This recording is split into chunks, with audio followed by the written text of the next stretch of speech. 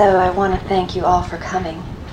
It's really quite a blessing to have so many wonderful beings all come together and support each other in our spiritual lives. And we are so honored to have Gavin Harrison with us. So I want to just begin the morning by welcoming Gavin and by saying just a couple words about this wonderful being that's with us today and helped to bring us all together. Gavin, as some of you know, came from the East Coast. How long ago was it now? 11 months. 11 months. 11 months ago, and has had kind of a miracle, I think, in his life of really finding his home here and really becoming quite a part of us all and a part of that land and the whole spiritual healing that's happening here on this island.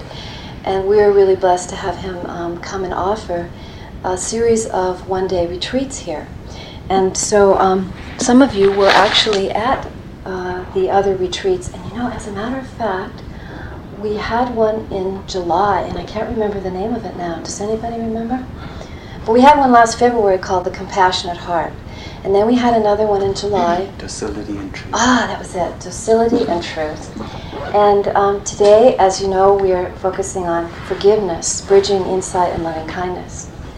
So these are wonderful ways to focus our meditative life, and Gavin's going to guide us and open it up to all of us to reflect on this theme today. And then we're fortunate to have him come again in January, and he's going to do one called Beyond the Grip of Fear, and that will be our way of starting the new year, of really working with that in a creative and healing way. And then in March, he's going to do one called Urgency, Contentment, and the Edges of Love. And so for those of you who have not received yet the information or who want to, I've got some over here, and I'll talk about it a little bit later.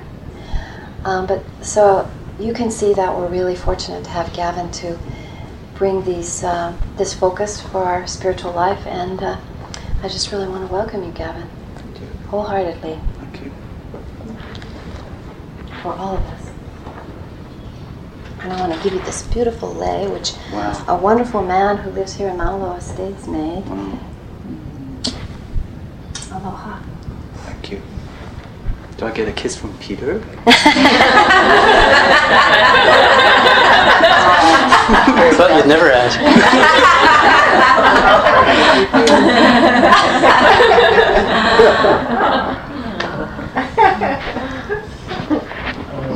I'll sit up here shortly, and then I'm going to go back there.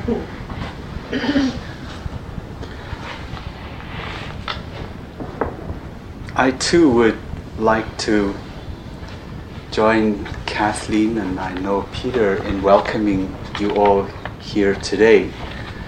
As you've had some indication, we're a rich tapestry today. We have friends from the other islands in Hawaii here today. There are people in our community today from the mainland, and of course we all come from the four corners of this exquisite and beautiful island. So I too welcome you.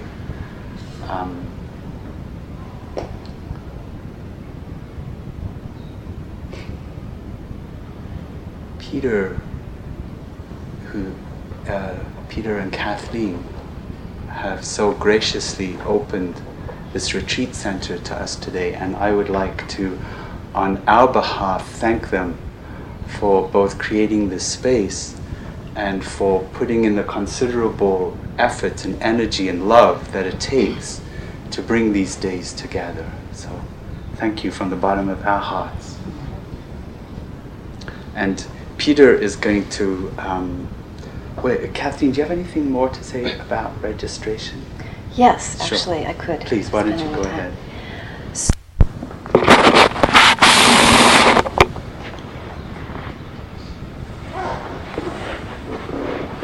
The Buddha lived 2,500 years ago, and in his 29th year, he opened to the deepest understanding possible for any human being. And in the 40 years following that experience, he traveled the length and breadth of northern India and Nepal, sharing the teachings. And throughout the course of his life, nuns and monks gathered in different places to practice the Dharma, which is the Sanskrit or Pali word for the Buddha's teaching, to practice the Dharma. And usually these communities were in forests or bamboo groves outside villages and towns. And the nuns and monks practiced meditation, preserved the teachings, and every day the need to be careful with the cats and the microphone. Every day in the morning, the nuns and monks would walk into the villages, into the towns, and go an alms round to receive food and offerings from the people in the village. And what food they were given was the food that they ate. And they took it back to the monastery where they ate together, and by lunchtime, midday, their meal was done, and that was their eating until the next morning. And in this way, there was a wonderful interdependence that happened between the people in the village, the lay people, and the women and men who were in robes outside of the village.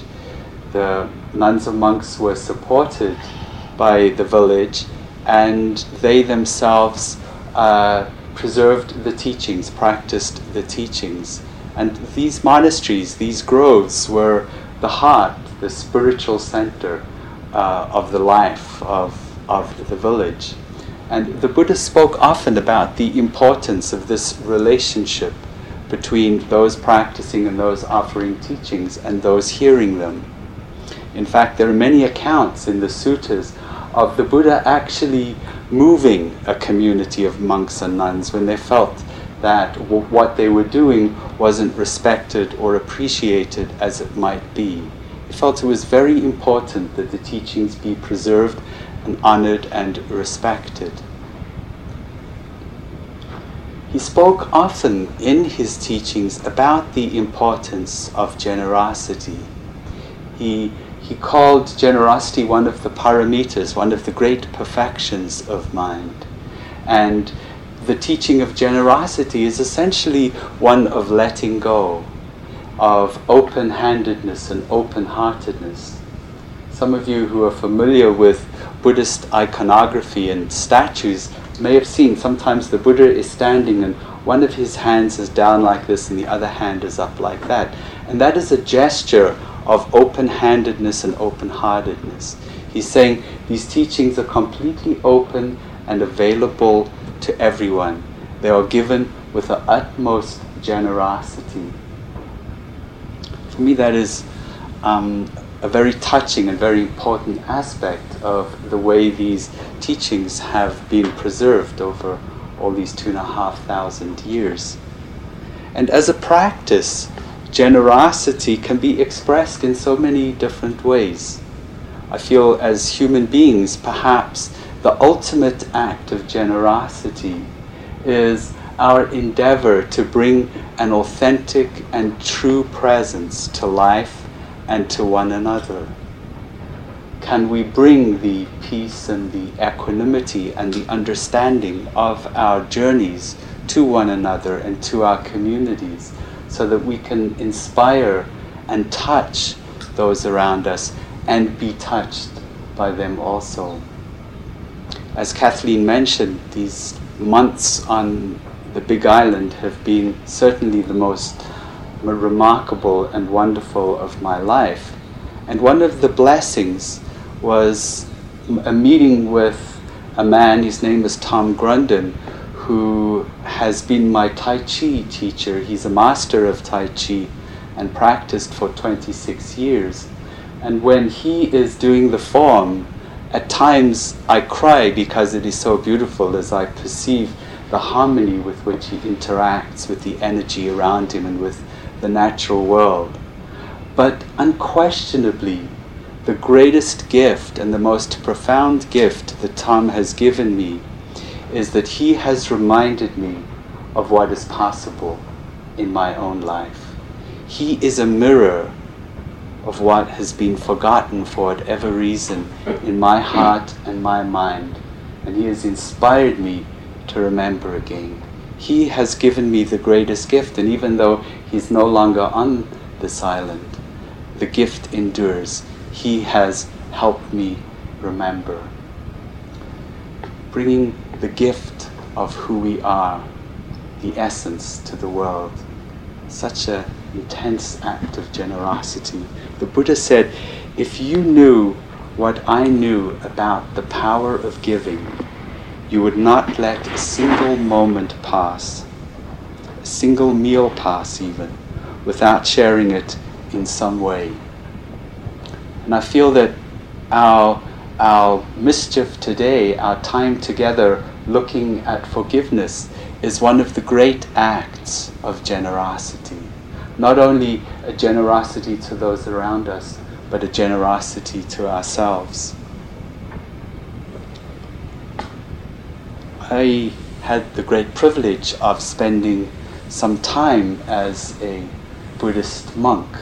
It is customary for women and men to ordain for short periods of time or a couple of years. It's not a lifelong commitment.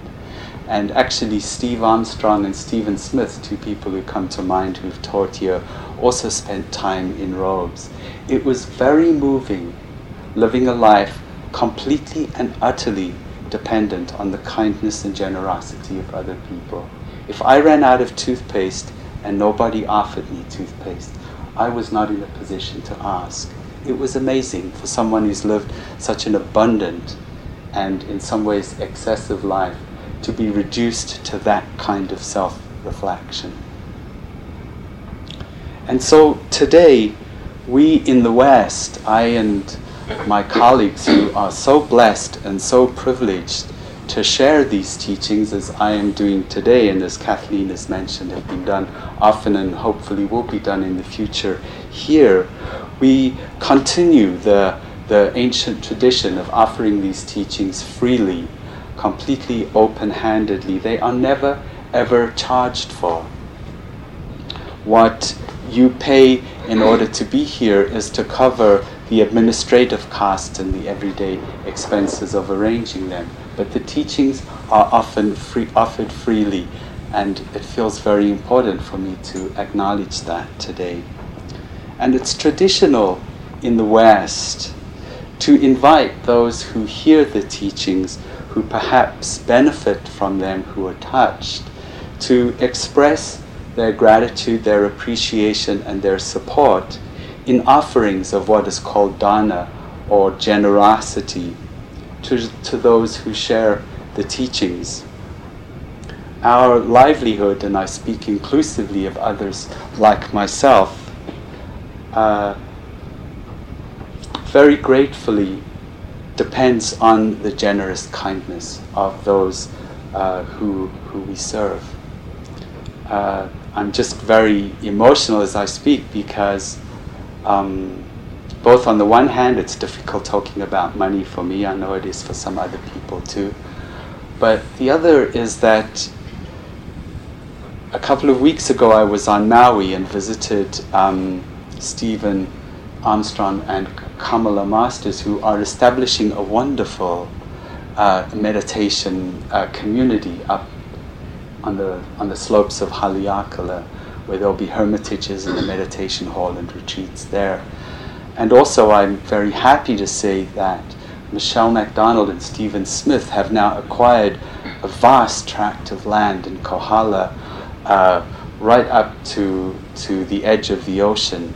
And unquestionably, whatever is going to arise on that piece of land will be among the most beautiful places in the world for practicing meditation. And all of these places and all of these people are supported by this practice of dana. And on all of our behalfs, I'd like to acknowledge that. So just like the nuns and monks of long ago, we come together today on the edge of a volcano. Robert Aiken, who's a wonderful Zen master who actually lives just around the bend of the volcano here, he spoke of generosity in this way. He said, our task is to respond generously to others. We can take as our examples not only the Buddha and our other Dharma ancestors, but also such humble beings as bushes and grasses. With every fiber, beings of the plant world are guiding others, conveying their vitality to the water, to the soil, to the air, to insects, to animals, and to people. How do we actualize this oneness of all beings? And then Aiken says, we do so through responsibility, meaning the ability to respond like clover. When clover is cut and its roots die and release their nitrogen, and then the soil is enriched, new seeds fall, take root, mature, and feed other organisms. Clover doesn't think about responsibility, and neither did the Buddha. He simply arose from his seat and went looking for his friends to teach them. The clover simply puts down its roots, puts up its leaves, and flowers. The human being does not become an angel, but rather finds affinity with the silent clover.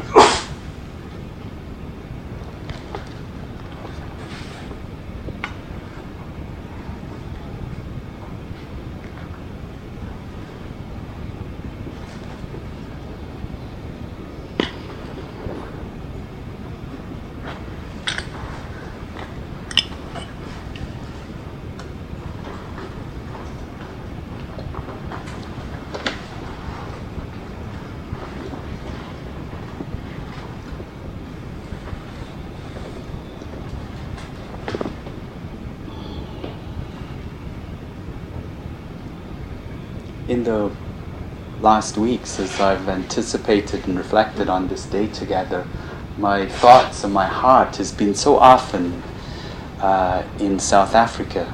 As I've said before here, if you dropped right through the very center of the earth, you would come out on the slopes of Table Mountain in South Africa, where I was born and where I grew up.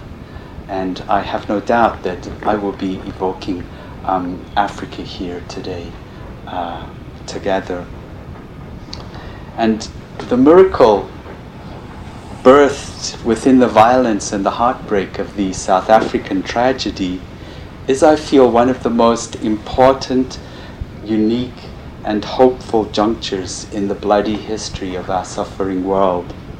9 years ago, in my homeland, amidst the swirling forces of suspicion and violence, recrimination, negotiation and despair, women and men from almost every facet of the political and the spiritual spectrum sat down and talked together for the first time ever.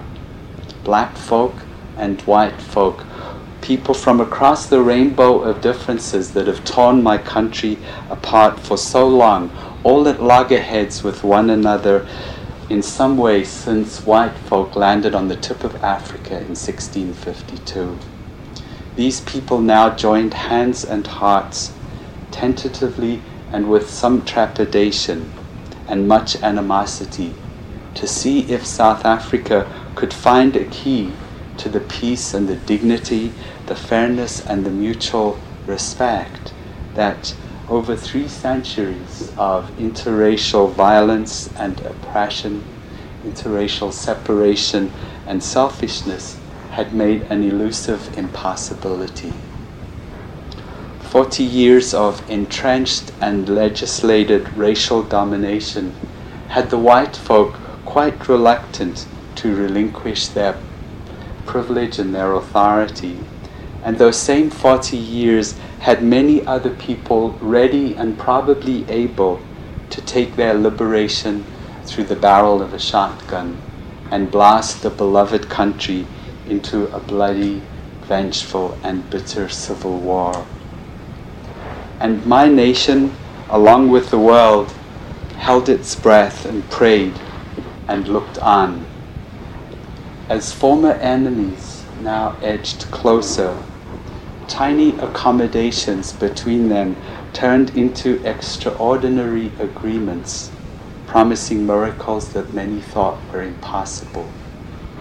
Over those years of wrangling and talking, the bloody foundation stones of apartheid were at last dislodged, and the underpinnings of a system that had murdered uncountable human beings, that had separated its people from one another, that had elevated some folk above others, that had censored the minds and restricted the movements of everyone, and colonized the lands of its native people, all now, 9 years ago, disintegrated forever. And this miracle blessedly happened with relatively little bloodshed and with greater dignity than anyone could ever have imagined, and with a speed that left the world and the nation breathless. And I feel we must, as sensitive, interested, questioning people, ask ourselves, how was this possible? How did a people in power find within themselves a capacity to negotiate an end to their privilege? In the history of the world, it has never, ever happened before. We are a selfish species. By and large, we cherish our comfort and our privilege so much. Certainly many of us here rightly consider ourselves more malleable, less self-serving, and more inclined to simplicity, fairness, and an equitable distribution of things. But it seems deep down, in the end, our culture and our world is largely a very selfish, hurtful, and careless one.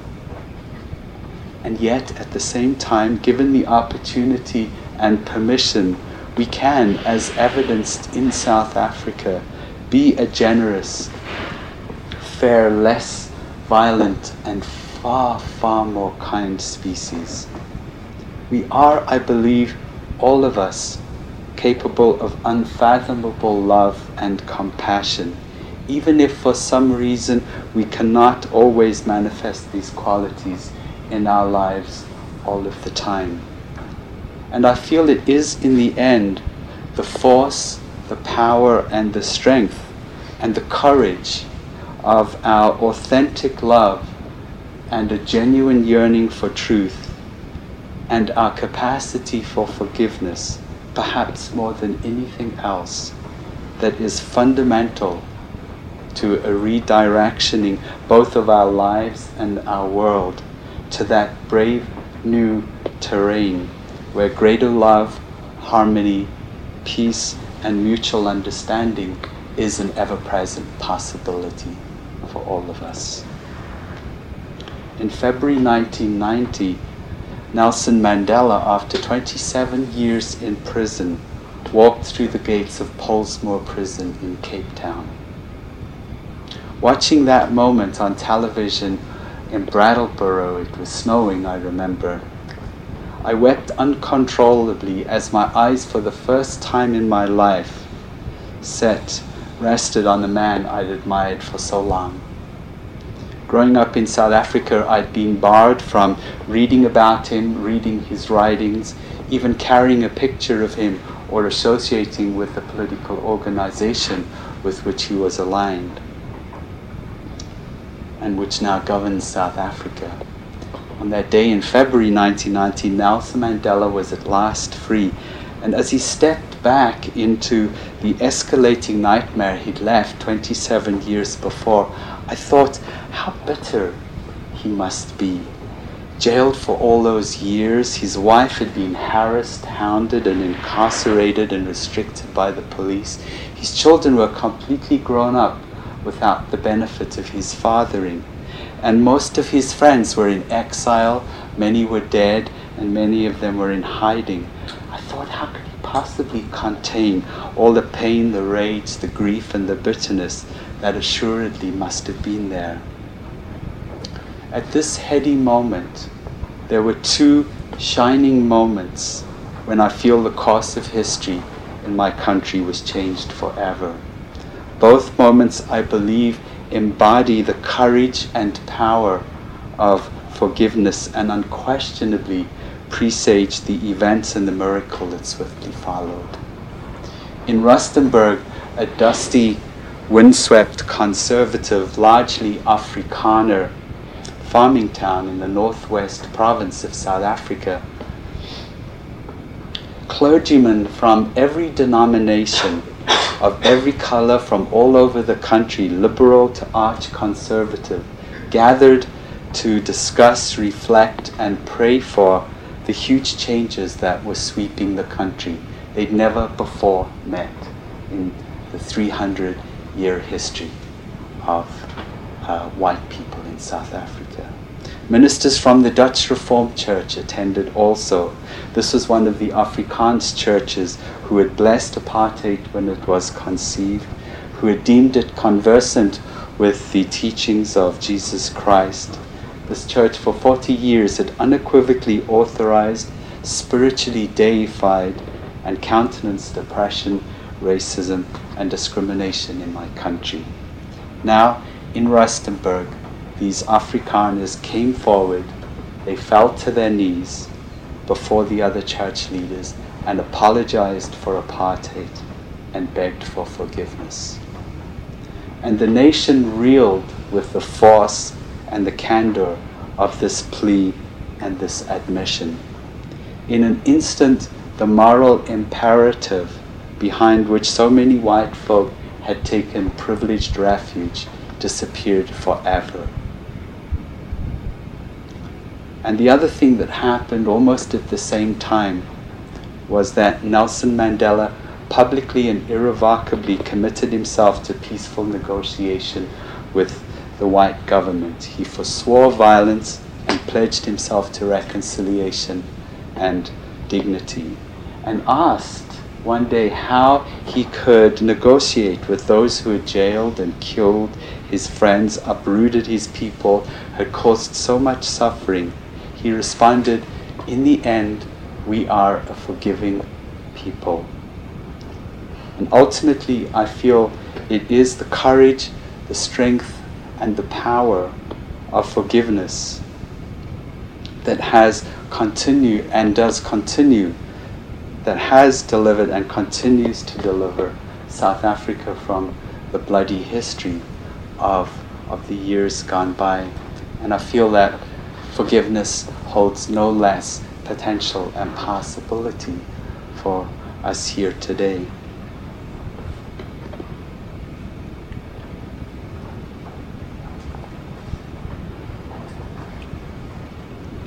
We walk today a fierce and tender path, and one of great sweetness, by positioning our footfalls in the direction of forgiveness.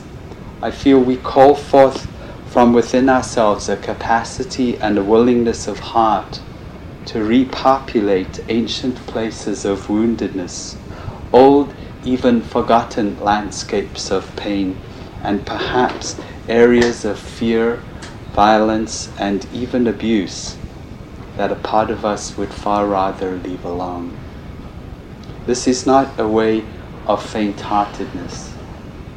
Forgiveness is a path of fierce courage, candor, and infinite patience. Never is forgiveness about condoning something that should never ever have happened. However could we say yes to violence, to homophobia, to discrimination, to the abuse of children? That would be unthinkable. Forgiveness is about opening to the truth of the legacy of this violence, and then moving on and letting go with no modicum of self-denial and self-sublimation. The practice of forgiveness awakens and deepens our capacity of heart to hang out with what is painful within us and feel perhaps again the brokenness and brokenheartedness of our history, and perhaps touch the heart of a much younger and fearful time. And I feel that forgiveness is also a path of tenderness as we extend care and love to places of lovelessness where only fear, confusion, violence, and even hatred once prevailed. The practice of insight meditation, which is the practice that I've been trained in, is one of wisdom, of letting go. And another practice that the Buddha taught, the practice of loving kindness, is one of love and compassion. I feel that forgiveness might be considered a bridge between insight and loving kindness practice. It is concerned with letting go, moving on, disdaining and healing the forces of retribution, escalation, and tit for tat. Forgiveness is concerned with our capacity to love. So we have fierce and tender and very sweet mischief ahead of us today.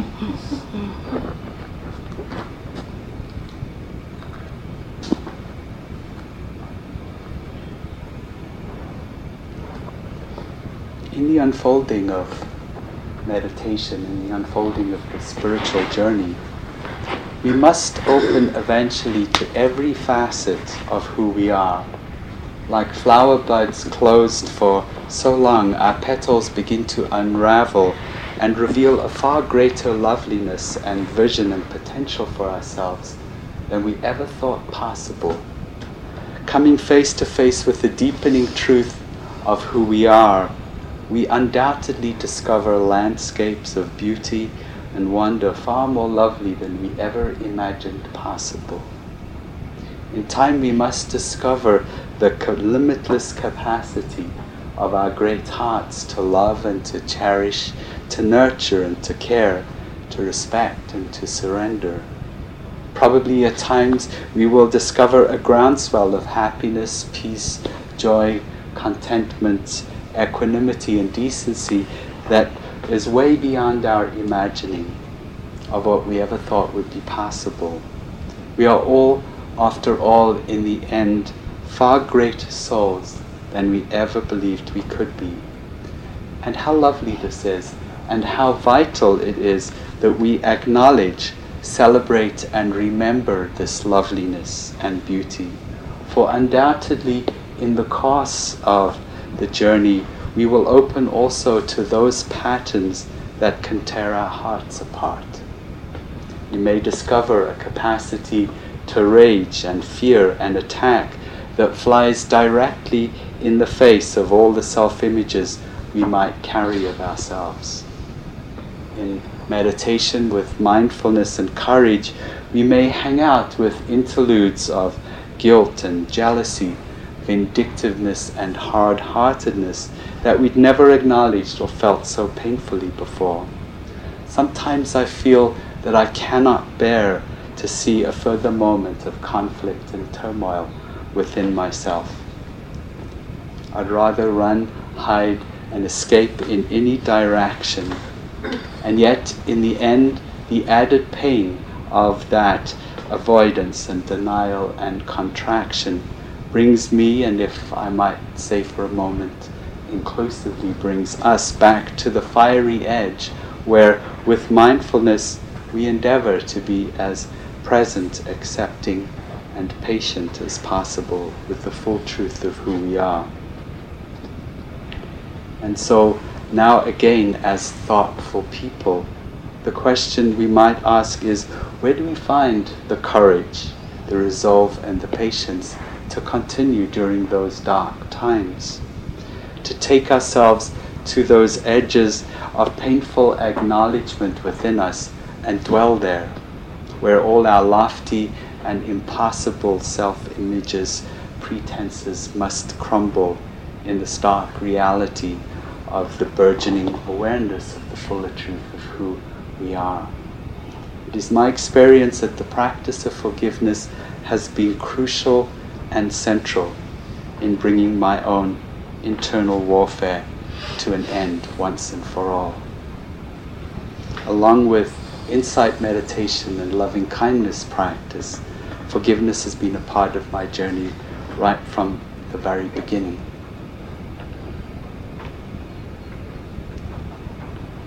Through the course of the day, there will be periods of sitting meditation and walking meditation. There'll also be opportunities for discussion as well. what I would like to do now is just guide us into insight meditation practice, and then lead a little into forgiveness, and then we'll have a walking period and we'll come together after that. There have been a lot of words so far this morning. Just would like to say a few very brief things that I forgot to mention earlier on, because I don't have a list like Kathleen has.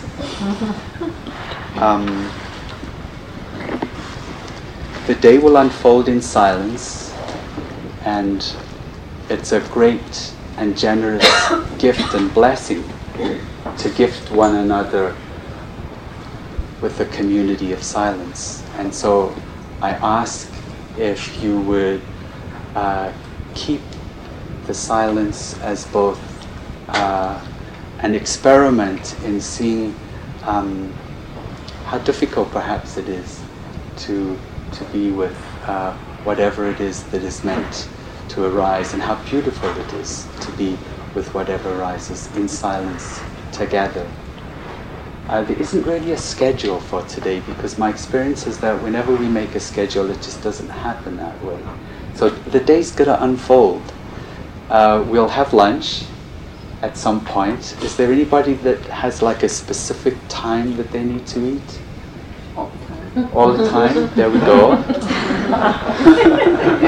I should just have a little bowl back there. We have right something here. next to you there. So sort of midday-ish, we'll have a break, and we will definitely end by 5 o'clock. What were the other things?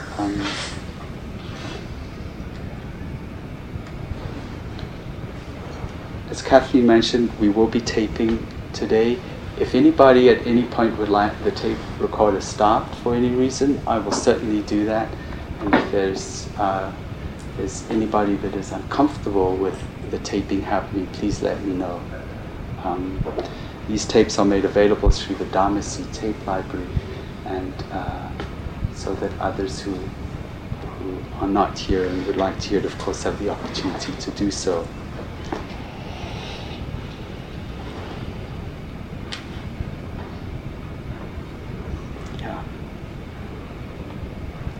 So, this will not be a long period of sitting meditation, but I'd like to invite you to take a posture that's comfortable. It's always helpful to have a posture that allows your back to be as perpendicular as possible, and allowing your eyes to close gently, softly.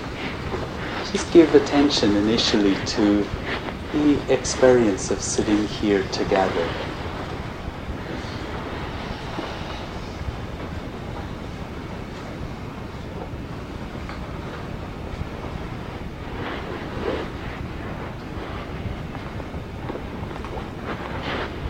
Being aware of perhaps the feelings of pressure, the buttocks, the knees, the feet, feeling of the hands resting,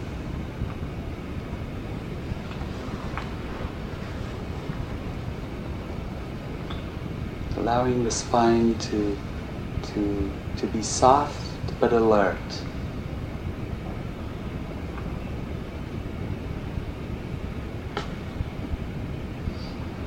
You may wish to take a few deep breaths, just allowing itself to arrive fully here together, now.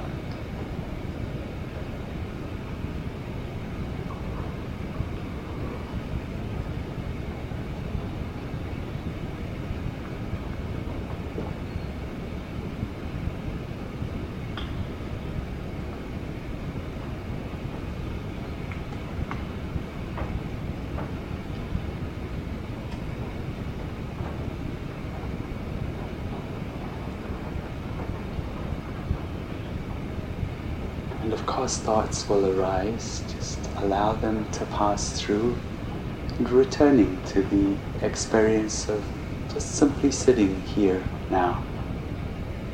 This willingness to begin again and again is the heart of the practice. Allowing the sensations in the body to arise, to pass away.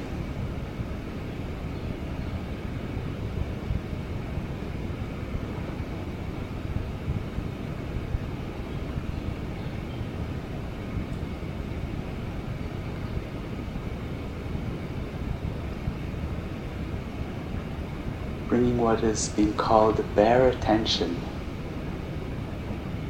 to the experience of sitting, without changing, without adding words, without judging, no concepts, just fully sitting here together this morning, being with the experience in the body, of the body, sensations changing moment to moment.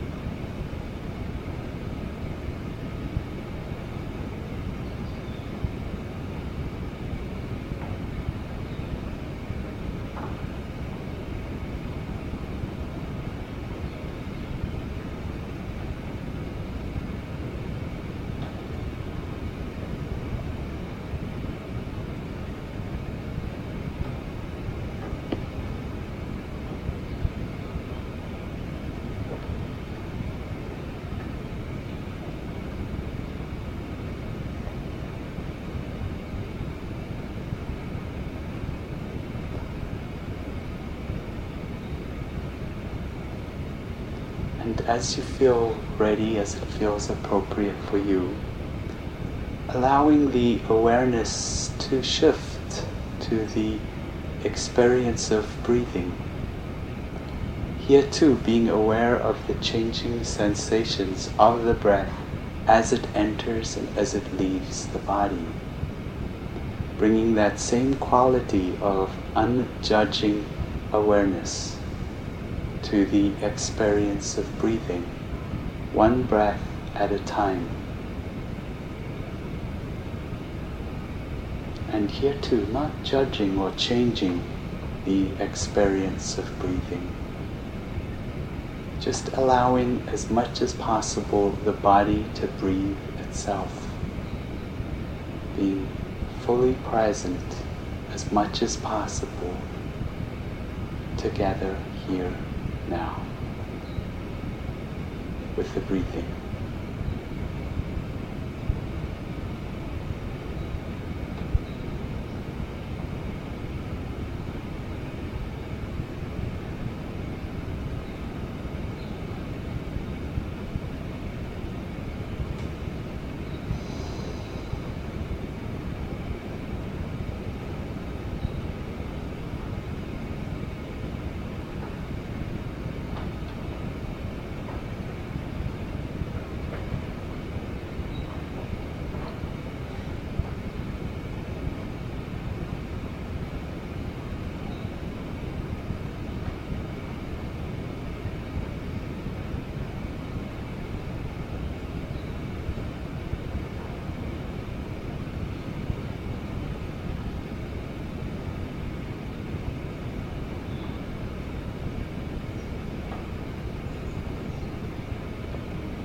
And of course thoughts will arise. Just acknowledge that thinking has happened and return to the changing sensations of the breath as it enters and as it leaves the body.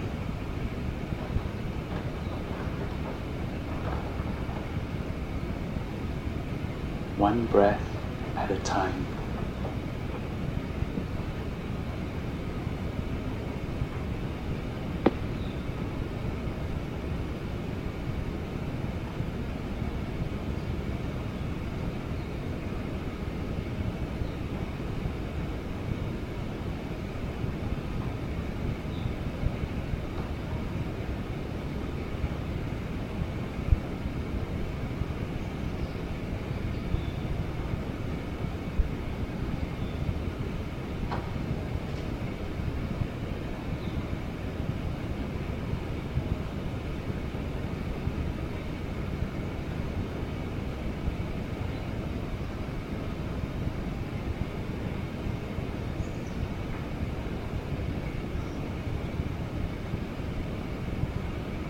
want to experiment with using a very soft background note of in, out, just to help the mind settle and rest with the truth of the experience of breathing.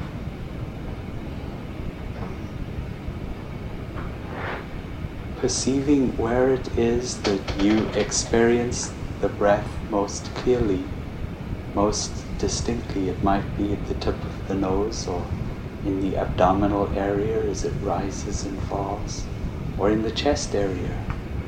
See where it is you experience the breath most clearly and allow your awareness to settle there.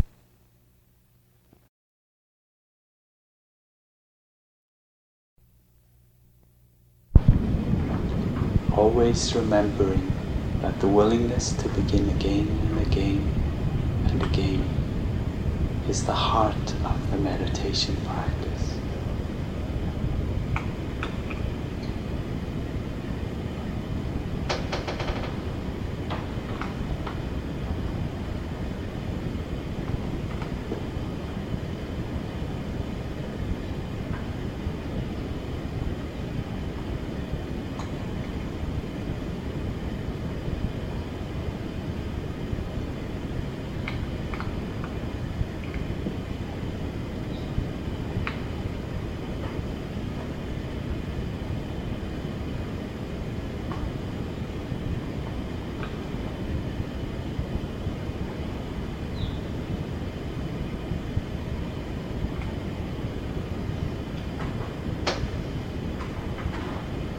Bringing bare attention to the experience of the changing sensations in the body as the breath enters, as the breath leaves the body.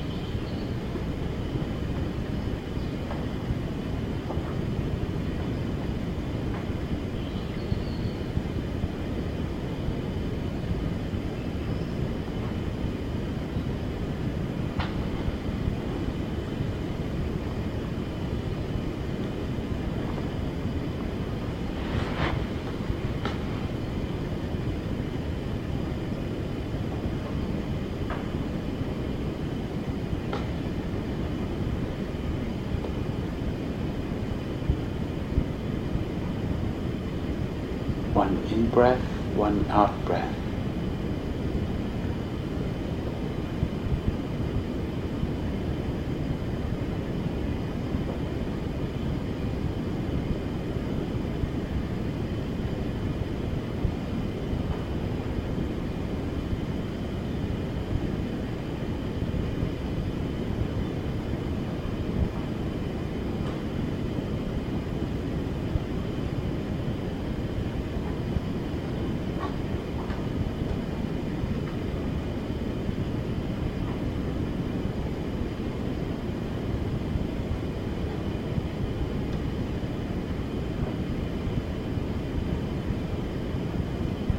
Thought arises, acknowledge that thinking is happening, return to the breathing. If the attention is called perhaps by a sound or by an emotion, just acknowledge what has happened. Return to the breath, using the breath for the moment as an anchor, a tool for stilling, deepening a presence with life manifesting moment to moment in the body, here, now, together.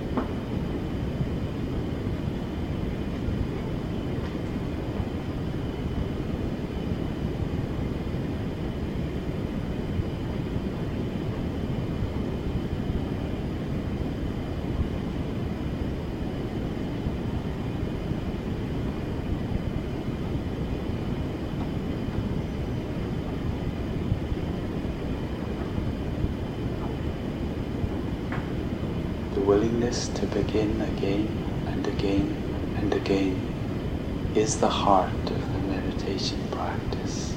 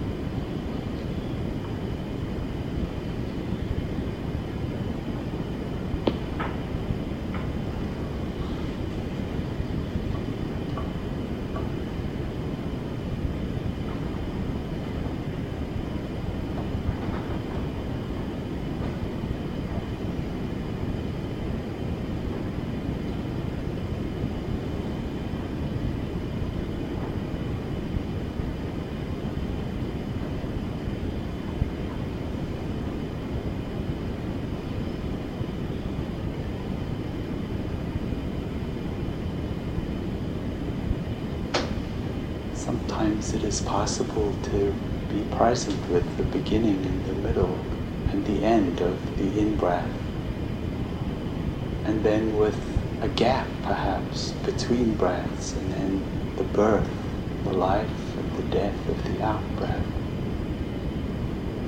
Being as mindful of the breathing in the body now as much as possible, without forcing, without changing.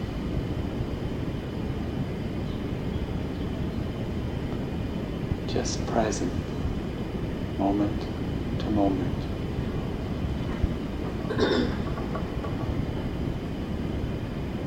With life manifesting here and now together.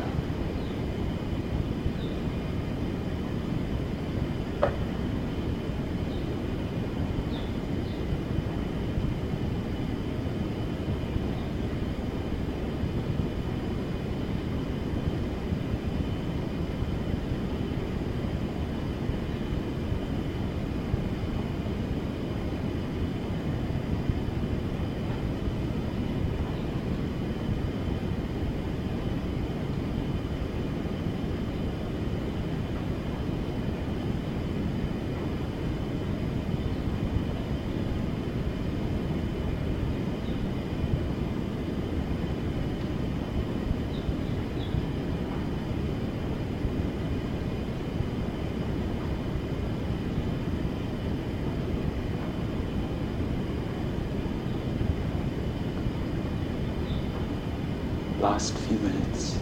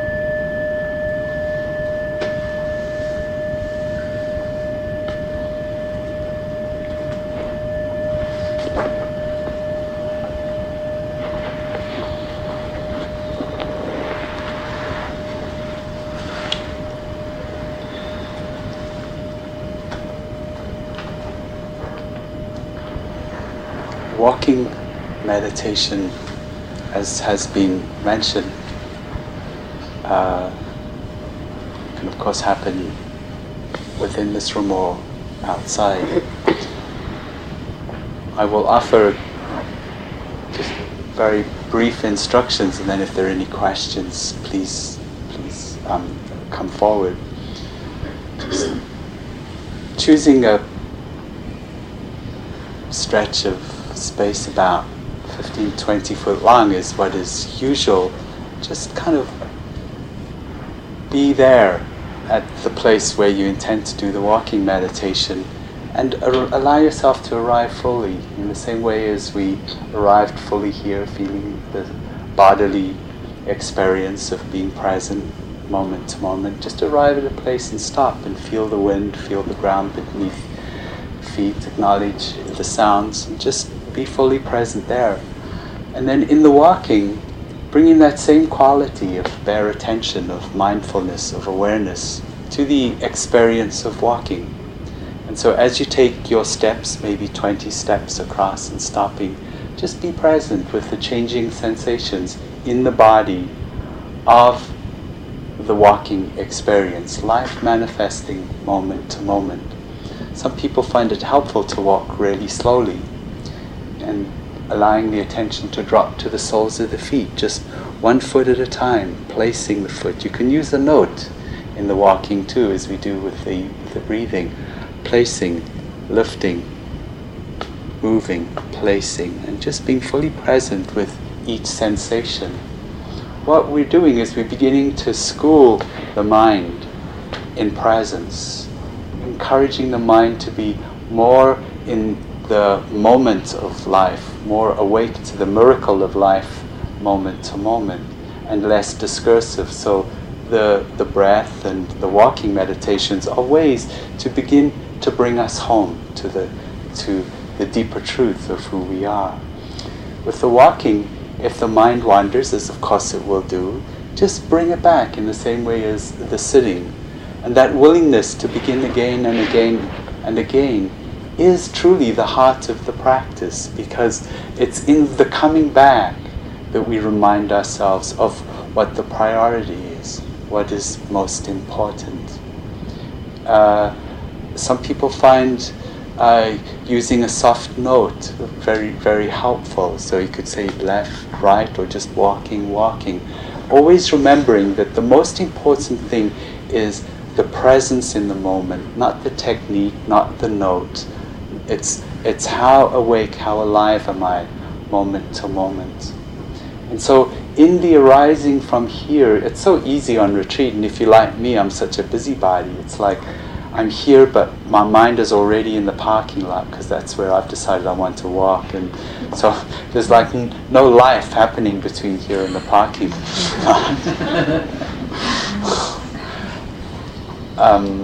Just today's an opportunity to really slow down. We're in silence together, and we can remind one another that there's no rush today. There's nothing to get to. There's nothing to get back to. And so as you get up, just be with the experience of the body.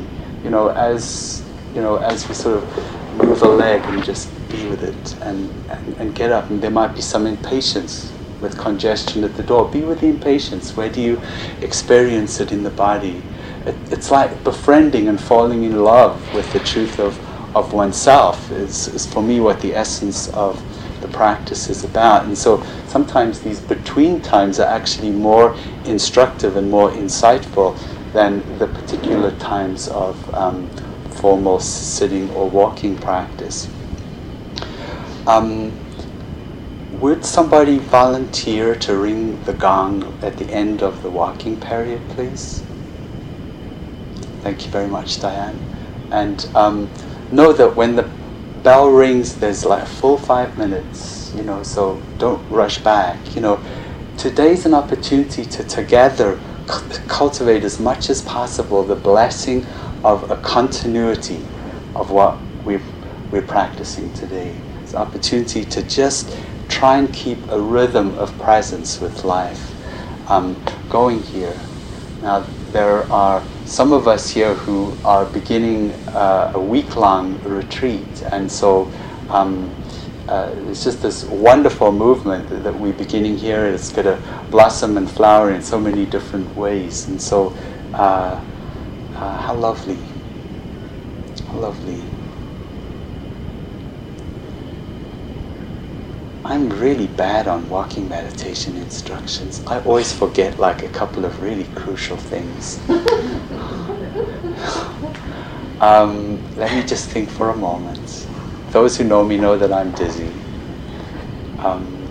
It's helpful not to have your eyes downcast. It's really helpful to keep your eyes ahead, because if you're looking down, it's easy to get lost in looking at the feet and stuff. What you want to do is just be with the sensations in the body. So keep your eye up. It also is helpful for your neck. If your head's forward, it can put a lot of pressure on your back. Feel free to walk, outside in the road, on the deck, as Kathleen mentioned, in here, wherever you feel comfortable. And Diane, it's 10:30 now. How about if we rang the gong at 10 to 11, and then we'll start again at 5 to 11, and then we'll begin this mixture of insight meditation and forgiveness. We'll begin with the insight meditation and flowing to the forgiveness practice, and just gently populate that part of the day also. Are there any questions?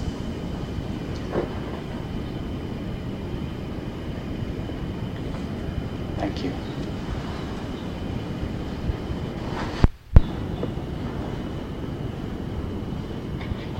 Once again, returning to the experience of sitting, the changing sensations in the body,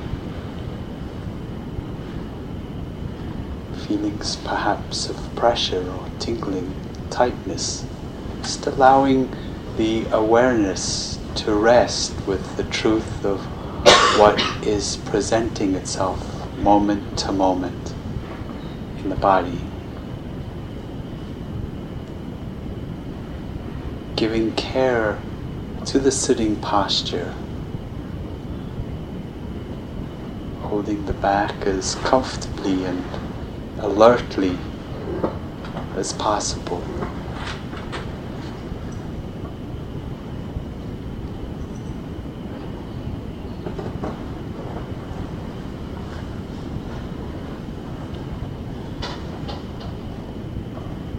Being aware of feelings of hot or cold, feelings of flow or feelings of tightness in the body. Just arriving once more fully here together this morning in the body.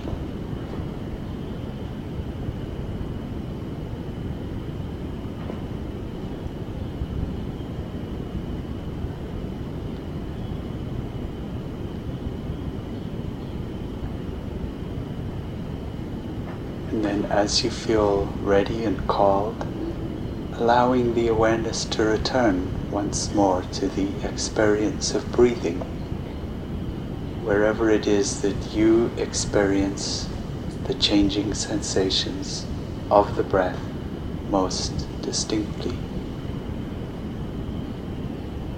The tip of the nose, the chest, the abdominal area, or perhaps even the whole breath from the nose to the abdomen and back, being as wholeheartedly present with the experience of the changing sensations of the breathing.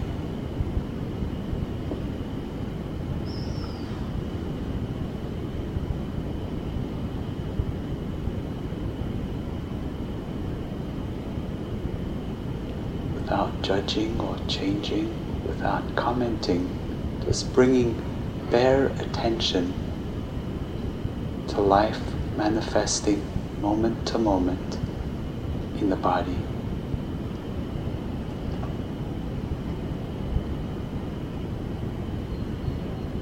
If the attention is called away to a thought or an emotion, a sound, just acknowledge what has happened and returning to the anchor, to the breath as it enters and leaves the body.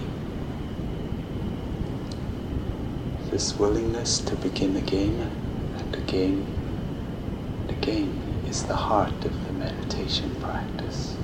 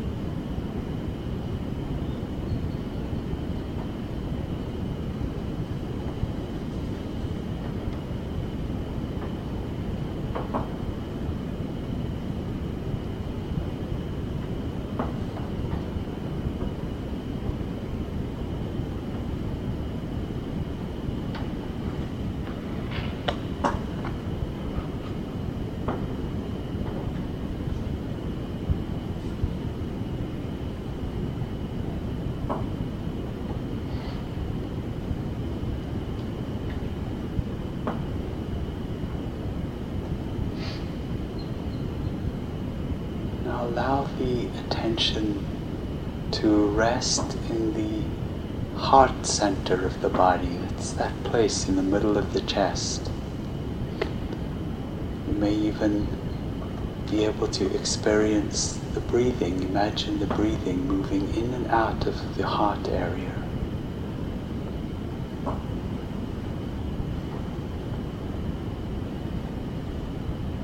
Being aware of the changing sensations or the lack of sensations.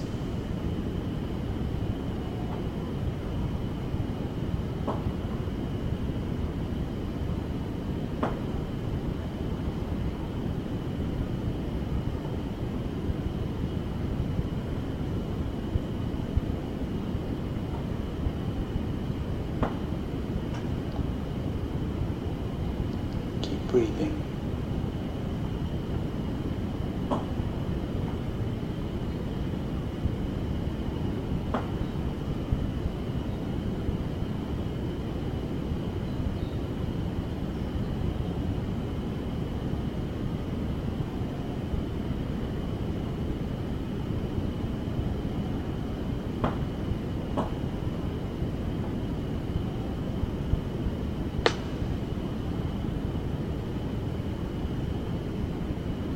Allowing these phrases of loving kindness to echo within your great heart. Allowing them to pass through, resting in whatever feelings or whatever lack of sensation that there might be there. May I be happy just the way I am. May I be peaceful with what's happening.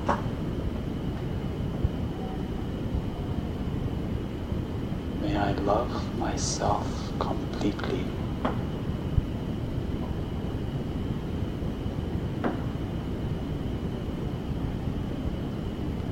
The Buddha said if we looked all over the world, we'd not find anyone more deserving of our love and kindness, compassion and forgiveness than ourselves. May I be happy just the way I am. And may I be peaceful with what's happening.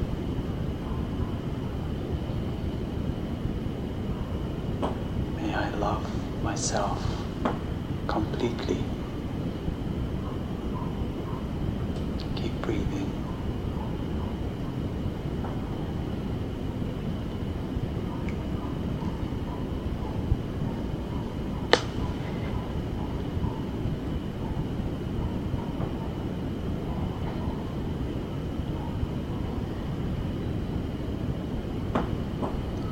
Now I invite you just to hold a thought of forgiveness in your heart. Just a sense of forgiveness.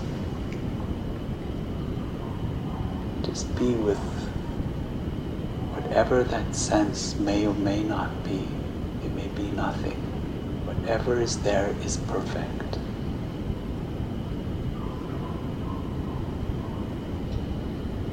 Perhaps for you forgiveness bespeaks of a mercy, a tenderness, a gentleness.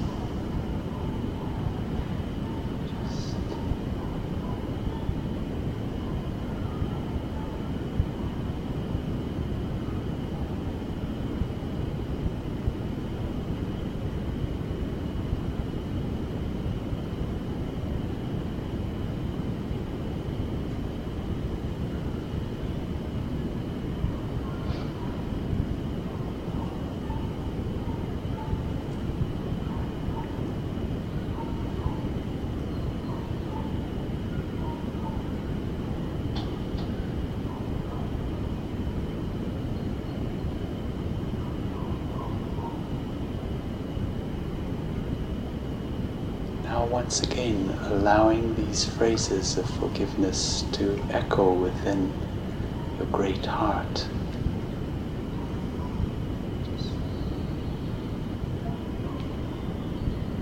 I am willing to forgive myself.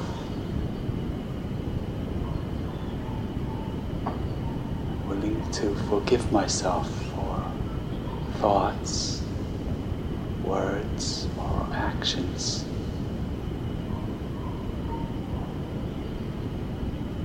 whether I intended them or didn't, that have caused me pain and suffering. I forgive myself.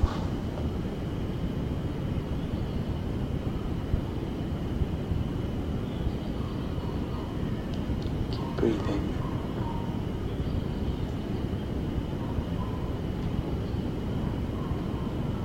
We all live with what have been called the great unfinished symphony of regrets and disappointments and sadnesses and things done and left undone that have caused us pain.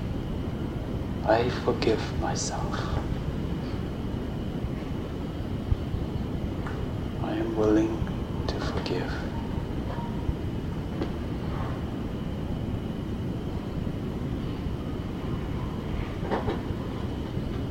Willing to forgive myself for my thoughts, actions,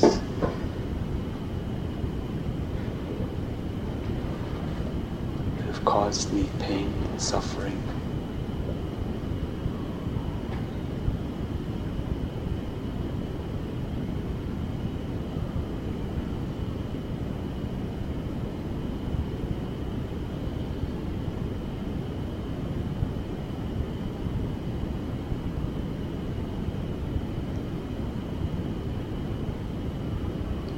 Take a few deep breaths.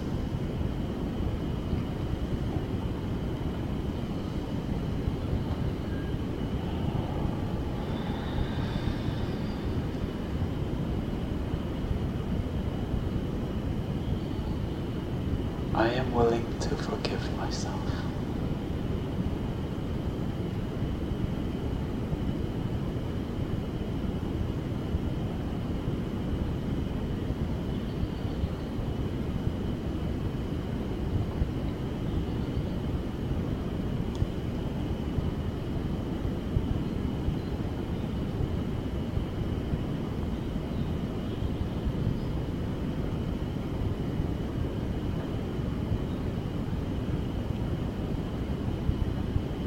Bringing that same quality of awareness to whatever the feeling might be, or the lack of feeling. Forgiveness, like all things, arises and blossoms in its own time, in its own way, opening to all the rhythms of life. The births, the deaths, the presence, the absence is the essence of practice.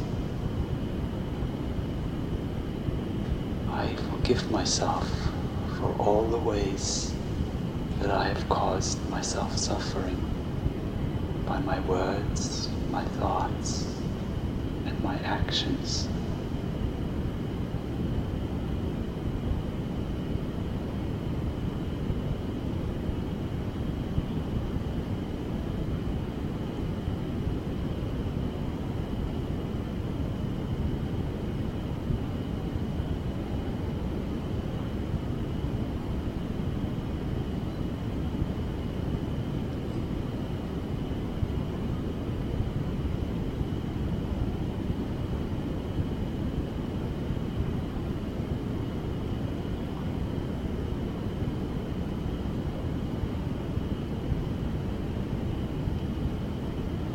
Allowing any thoughts that come to mind, any memories, any situations to move through.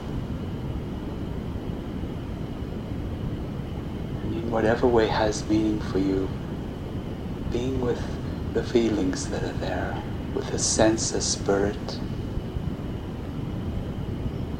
of forgiveness. I forgive myself.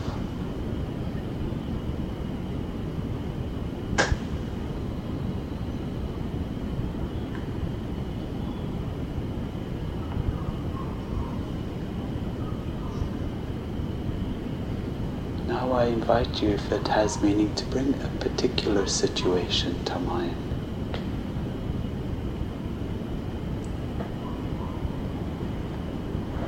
Perhaps a person where there is a sense of regret, a sense of disappointment, a sense of expecting more of oneself.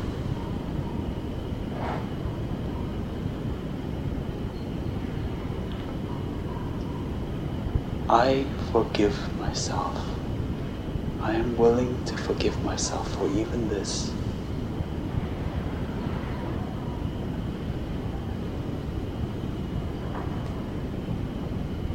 For my thoughts here, for my words perhaps, for my actions even. I'm willing to let go and forgive.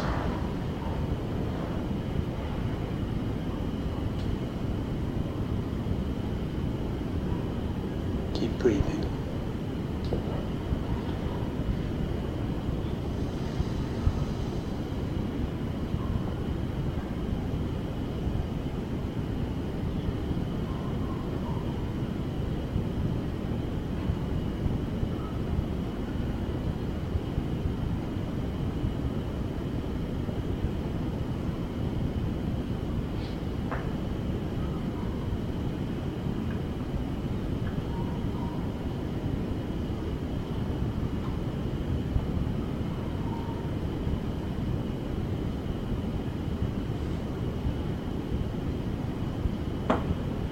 I forgive myself.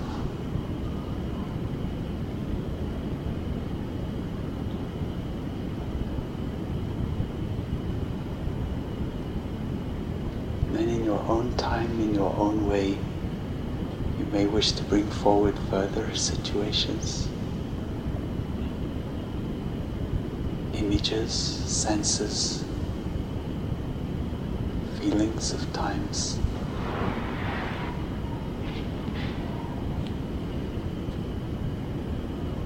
Being aware of a willingness or unwillingness, a capacity or not yet a readiness to forgive.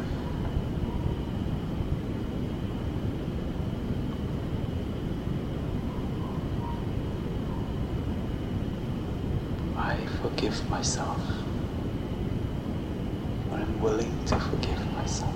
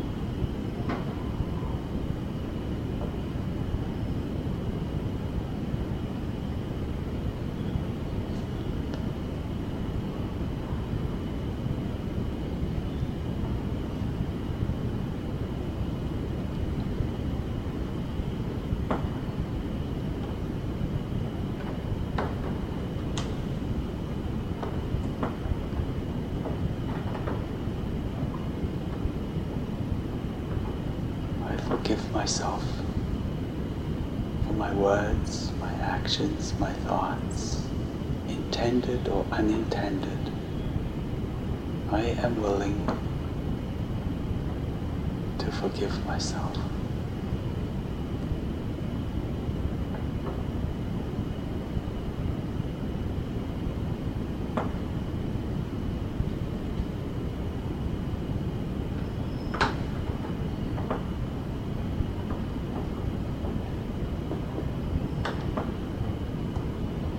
A tender, a merciful, and accepting forgiveness.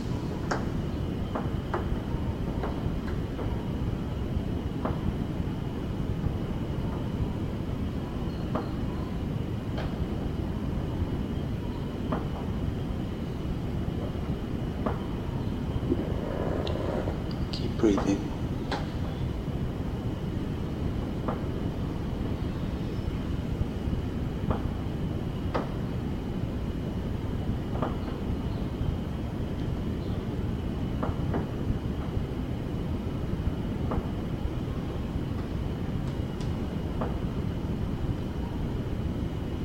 always remembering that forgiveness arises in its own time, in its own way.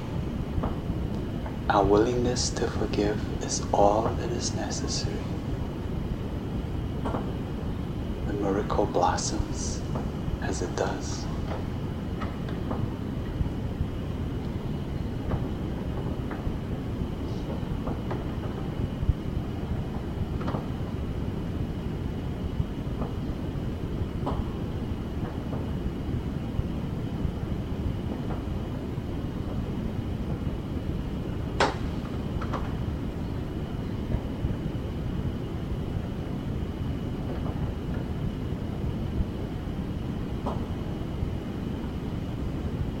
Now bringing a sense of awareness to whatever the feeling is, or the lack of feeling that there is in the heart, in the body.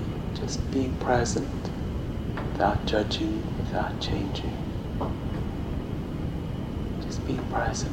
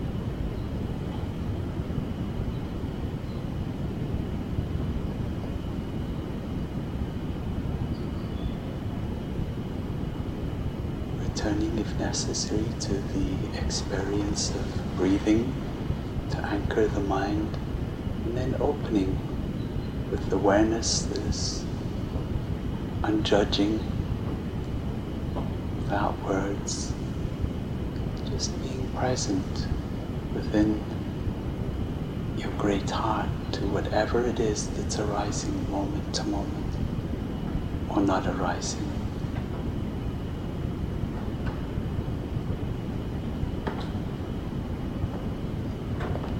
Forgiveness is about opening to the truth of life.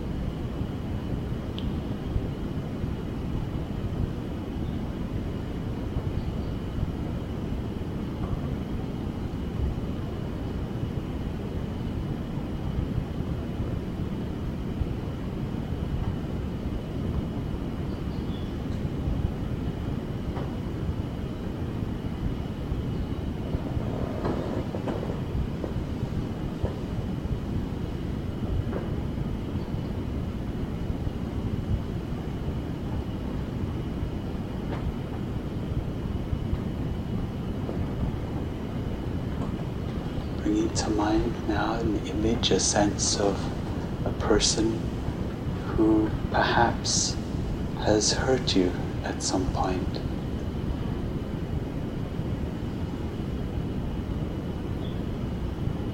Perhaps one of the small players in your life, not the big hurts. And holding an image, a sense of that person.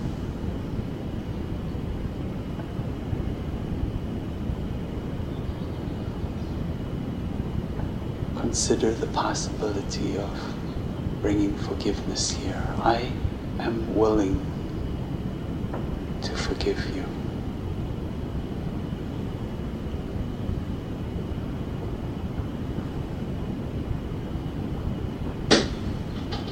For your thoughts, your words, your actions, whether intentional or unintentional. I am willing to let go and forgive.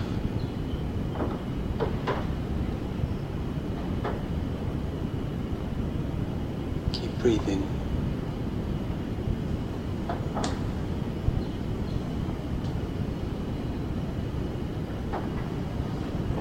Extending feelings of love and forgiveness as possible when possible to those who've hurt us.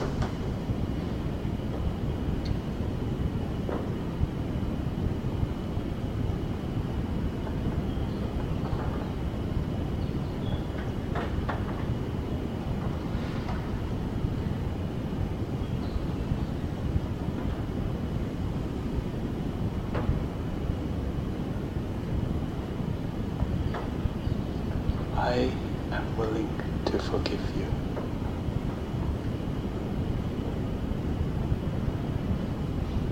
Your words for your